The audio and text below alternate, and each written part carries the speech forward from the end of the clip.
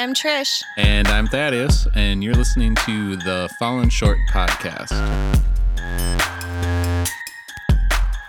We're here today to talk about, unfortunately, things that are happening in our world today, and not just our world, but our home state, and places that we spend a lot of our time. Because he, as in George Floyd, can't breathe. We can.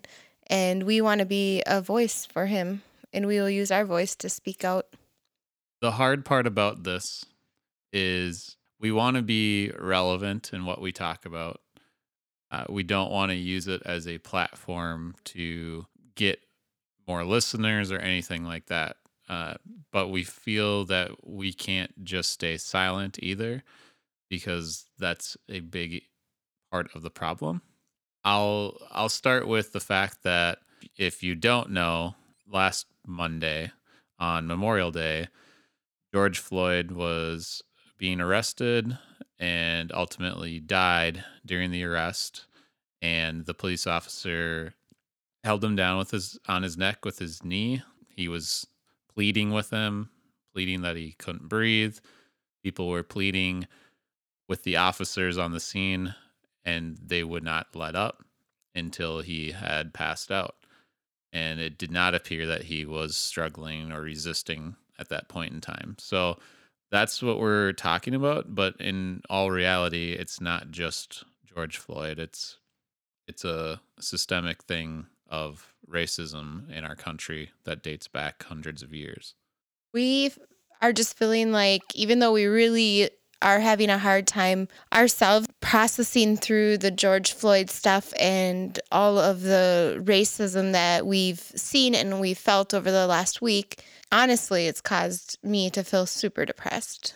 And I think the depression comes from, first of all, on last Monday when all this happened, Thaddeus asked me, "Hey, did you see what's happening?" And I was like, I haven't seen it. And then he was like, "Well, there's a video that's out circulating of a man being murdered on the streets by a police officer." And he went in to tell me about it. And I am like I think we talked about this a week or two ago, how I'll be watching something on TV and it'll make me cry. And I go to Thaddeus, I said, "I can't even handle it when it's fake on the television. I cannot bring myself to watch it in real life, and a real life person getting murdered on TV or on social media, on the social media platform that he was wanting me to watch it on." And honestly, I still haven't seen the video because I do not want to. I've seen a picture, and I tell you, when I saw the picture, I bawled. And so just sit and watch a video of it to me would just be even worse. And I'm not watching the video because I want to ignore the problem. I'm not watching the video because it is a problem and it is murder, and I don't want to watch somebody being murdered. We're coming to you with, a 20-ish minute podcast, and there's so much more to be said and done than that. But we really feel we need to acknowledge it, and we need to talk about it and not be silent as two 30-something white people. I grew up in a predominantly white community. I don't recall racism as a young boy. The African Americans, the Black people, or Native Americans, or any other race in my town, I knew people, but I didn't see racism firsthand. And it doesn't mean they weren't experiencing it. Me as a young man, I'm a white man, and I've never felt prejudiced against for being white. And that's what's wrong with this. And I'm not saying that everyone in the country is prejudiced against Black people or whatever race, right? And I'm not going to be somebody, we don't want to get into political debates either. I will say this: Black Lives Matter. And I'm saying Black Lives Matter not because other lives don't, but because that is the problem right now. And so my experience growing up was far different than Thaddeus's, as So when I was a young girl, well, my whole upbringing, my dad was a pastor and he church planted all over. And my really formative years, I lived on a farm until I was 4. But then after that, we moved up to the cities to do inner city, plant churches in the inner city. And I didn't really even notice a difference, to be honest with you. Like, to me, it was just another church and different people, even though they were very different than people that I had known in my very, very early years of farmers and stuff. Of course, this was very different culture, and to me, I didn't really notice the difference. And then I can remember my first experience with racism was when I was outside with a bunch of my friends at church, and we were just playing and doing what little kids do. And I remember this group of people coming up with socks full of rocks and throwing them at the black kids, and not even really fully understanding myself in the moment what was happening, that these kids were being specifically targeted. Like, I was just very naive. I was probably, I don't know, 6, 7, 8 in that age range. And that was my first encounter of really witnessing racism. And then, of course, several times throughout the rest of my life, just seeing it firsthand so much. But that was the moment my eyes really awoken to it. And I remember my parents kind of explaining it to me, what had happened. And I just remember feeling really angry. And like, I was a tomboy through and through in my younger years. And so, of course, I wanted to fight the people that were like teenagers. And I was this little girl that were hurting these kids and stuff. Not in any way understanding what was happening. I just look at this whole situation and there's a lot of questions to be answered still. We're recording this on Sunday, and we've in our mind wanting to record our episodes on like a Friday to release on Tuesday. Well, with everything that was going on, and we knew we needed to say something, and we wanted to see what else was going to happen and what else was going to stem from this. And Well, and honestly, I was just too depressed to talk about it. Like, it really hit me hard. yeah, right. The I whole mean, thing. we could have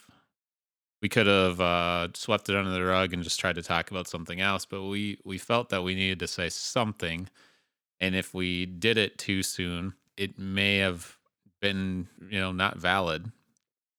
There's a lot that's happened in Minneapolis, St. Paul, surrounding communities, that it all stemmed. People say it stemmed from what happened on Monday, and yes, that part of it is true, but it stems from way more things than just what happened to George Floyd. And not going to get into tactics used in the protests, whether they're peaceful or not, whether the riots, everything else. I look at those as two separate issues. I'm not looking at those as the same. And it is, it's sad when, just from a standpoint of being an outsider looking in and seeing the people that are more concerned about buildings burning down and things being stolen than what the real issue is here. I'm not saying I'm for buildings being burned down and things being stolen. It's hard when you see a news report and a lady is talking about the store she goes to get groceries, to get, her medical supplies and things like that, of she's not able to do that now. That is an issue. Yeah, and the same lady said that she wishes she was dead. Like, she feels like her whole world has been torn out from underneath her. So again, we're not saying that we're for the looting, the rioting, things like that. However, I do think that if it makes your blood boil more to see buildings burn than it does to see somebody being murdered, that's an issue. Definitely. And it's sad because you see it all over social media. Even the racial profiling that you see too, of just, we live in a smaller, I'd say it's considered rural community. And a city next door, I stopped at a gas station and I could see across a parking lot of some black, they looked like teenagers or young adult men, outside of a sandwich shop. And the sheriff's department was there, and they were all standing around them talking. I didn't know what was going on. I went in the gas station, came back out. They're still there. A couple of them had sandwiches in their hands, and then they left. And I thought that the deputies left as well. And then I was leaving, and I drove down the street, and then I saw those same young adult men, teenagers, sitting by their car in a parking lot, just talking. And then on the other side of the parking lot, the deputies just like watching them. And to me, it looked like racial profiling, whether it was the law enforcement making that decision or if somebody called. I don't know if something, valid reason that they were there. But me on the outside looking in and knowing what's going on, it did not look appropriate. And here's the thing, like, we want to do this podcast because we want to acknowledge that racism does exist and we know nothing about it. Just like Thaddeus doesn't know what it's like to be sexualized as a woman, or whatever. But we don't know anything about it because we don't have, we're white, obviously, but. Well, and as Christians, one of our biggest callings is to love. Right. And just because we can't understand what it is and the extent of people's pain and their sufferings, it doesn't mean we can't stand with them or stand up for them. 1 John 4, 19 through 21 says, "We love because he first loved us. Whoever claims to love God yet hates a brother or sister is a liar. For whoever does not love their brother and sister whom they have seen cannot love God, whom they have not seen. And he has given us this command: anyone who loves God must also love their brother and sister." There's nothing in the Word of God talking about race of, you're white, you have to love your white brother and sister. It's talking about you need to love everyone. I love it in Galatians. As a woman minister, I love Galatians 3:28 that says, "There is neither Jew nor Gentile, neither slave nor free, nor male nor female, for you are all one in Christ Jesus." We're all sons of God. We're all children of God, and we need to look at each other that way and not stereotype each other separately. However, we still need to acknowledge, because here's the thing. I think to live in unity and peace and loving our neighbor and so on, we have to acknowledge that there is racism in the world and there's injustices in the world and there's such a thing as white privilege and there's discrimination and there are people who are disenfranchised. I think to have peace and unity and love for our neighbors, we need to understand the hurt and their story and their pain that they are going through. Just like I would hope if somebody was going to be my friend, they would want to know my story, my hurt, my pain. It doesn't mean that they love me any less or they don't want to have peace with me or unity with me just because I have a story. And that is the same thing in the situation. For us to truly have, I think, a culture of peace and be a church of unity and one body, all of this, we need to truly understand that there is racism in the world and there is hurtful things in the world and there is injustices being done. And how can we be a people of justice acknowledging that there is injustice? There's always going to be someone who, as an outsider, is going to look at a situation and is going to say, well, we don't know all the facts, or, oh, the video only showed this much. What happened before it? Or, well, they need to have a free, not free, a fair trial, fair, everything. We also need to realize, yes, those people are going to say those things, but at the same time, if someone's being arrested, they need to have a fair trial. They need to have a fair everything as well. They can't be using excessive force on them or anything like that. And completely honestly, even if George Floyd had his pockets full of weapons and he had just murdered somebody, he still had the right to be treated humanely. Yes, there's no justification for actions, in my opinion. I mean, even in recent times, protesters who wanted to get their hair cut and are upset about freedoms, and they go to the government officials, I think it was in Michigan, with assault rifles and things, and they're screaming in the faces of the law enforcement, and nothing's done to them. And you look at those pictures, and it's white men, and then you see the stark contrast, and it's very hard to for me to look at that as an okay thing. It's very hard for me to give credibility when people make excuses for it. And so, how do we bring about change? Like, how do we as citizens and Christians help to bring about change in our society? And I think acknowledging that racism is real, it exists, it is thriving, is important. Acknowledging our own hearts and searching our own hearts to see if we have prejudice in us or racism in us, and then surrendering those things to God, I think is a good starting point and something we can do in this moment as we're listening, as we're in this podcast together. That is just something that is super tangible right now, but where do we go from here? Yeah, acknowledgement is a big, it doesn't sound like much, but it is the first thing that needs to happen. Right. We as a church need to stop rejecting the fact that racism exists. And we as a culture, not just the church, need to, if somebody is trying to peacefully protest and we don't like the way that they're doing it, that doesn't mean we can't, that we have to not listen to what they're protesting about. If you don't like the way they do it, that's fine. But if they're protesting, you need to actually understand what they're protesting. Right. And here's the thing.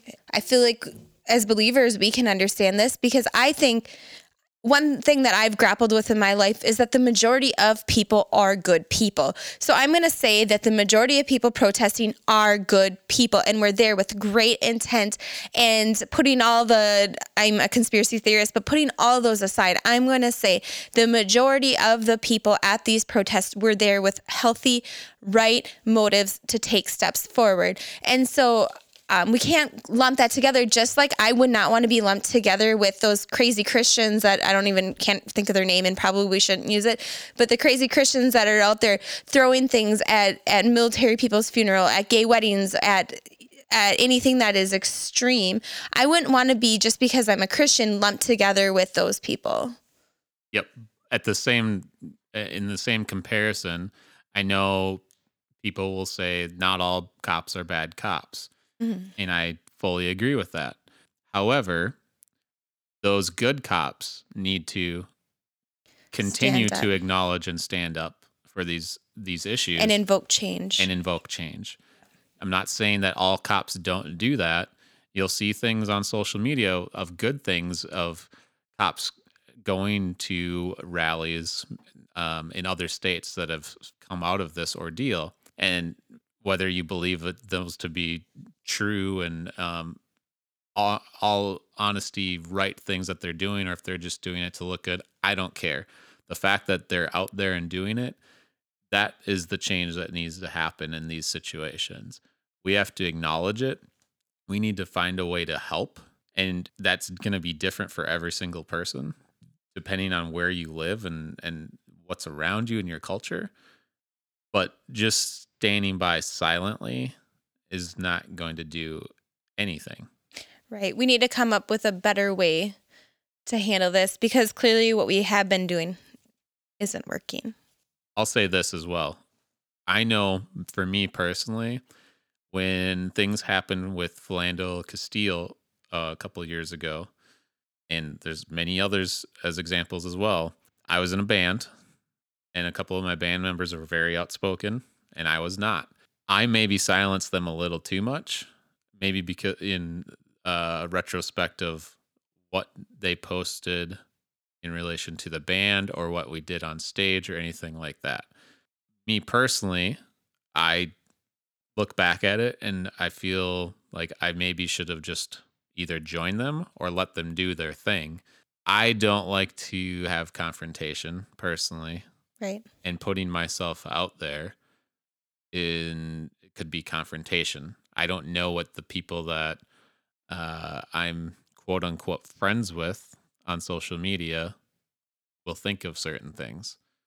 And maybe I'm too guarded in that respect, but I'm taking this step right now to acknowledge these things and to hopefully maybe shine a light that someone else hasn't thought of. Good.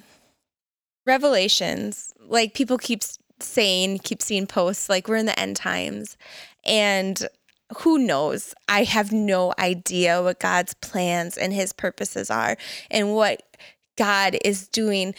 But I know I have faith and I trust in him. And I love in Revelations, it talks about a few different areas, but Revelations 7:9 is what I'm going to read. It says, "After this, I looked, and there before me was a great multitude that no one can count, from every nation, tribe, people, and language, standing before the throne, before the Lamb. They were wearing white robes and were holding palm branches in their hands." And here's the thing, guys. This is what it is. Every tribe, every people, every language. We cannot separate, or we cannot be avoiding the fact that people are different or whatever, because everybody is different. And that's what's so beautiful. And so when every nation and every tribe and every people and every language will one day stand before the King of Kings and the Lord of Lords, and we will worship God together. And we have glimpses of that here on earth. And it is a beautiful thing. So let's embrace that we are different. Let's embrace that we can be different and have unity. Let's embrace that sometimes our differences have caused wedges. And let's embrace that sometimes our differences we've been attacked for, we've been treated unfairly. But let's embrace that unity. Let's love each other through it. Let's learn each other's stories. Let's hold each other a little bit closer. Let's weep with those who weep and mourn with those who mourn. Let's take their burdens upon our hearts. Let's take other people's pain and hurts, and let's feel them, and let's sit in them, and let's cry for them and mourn for them and pray for them, and approach the throne of God on behalf of people and on behalf of their pain, and cry out to the Lord of Lords and the King of Kings to bring change, because we can do what we can do in our humanness and in who we are. But really, if we want to see change, we got to go before the throne of God. So I'm sure we made a lot of mistakes and said a lot of things wrong to a lot of different people, no matter your viewpoint on this. But we want to be a voice for the voiceless. We want to be a breath for people who don't have the breath in them, that their breath was taken from them too soon. And so we're sharing this, and we hope that if you like this, you'll share this with people you love, and hope that maybe they can take something from it too. And if you have a question or comment or a prayer request, or if you don't agree with something we said, or you're in agreement with something we said, let us know. And you can email us at info@fallenshortpodcast.com. And again, this is a 20-ish minute podcast, and there's so much more that we could say about this, but we also didn't want to, just because we are only allotting ourselves this much time, we didn't want to just gloss over it either. So again, we're not saying we're going to keep talking about this next week or anything like that. We're acknowledging this. We hope that we can be a voice in this. And we hope that in turn, those of you listening can hopefully gain some knowledge from this and some different aspect of a viewpoint from this. And to see change, we have to bring change and be change and teach change to our children. And so know this, we are teaching our kids. Yep. It's never too soon or too late to say something. And as we're raising our children, we need to raise them and teach them the ways of our Lord and not the ways of man. All right, guys, until next week, I'm Thaddeus. And I'm Trish, and we love you guys.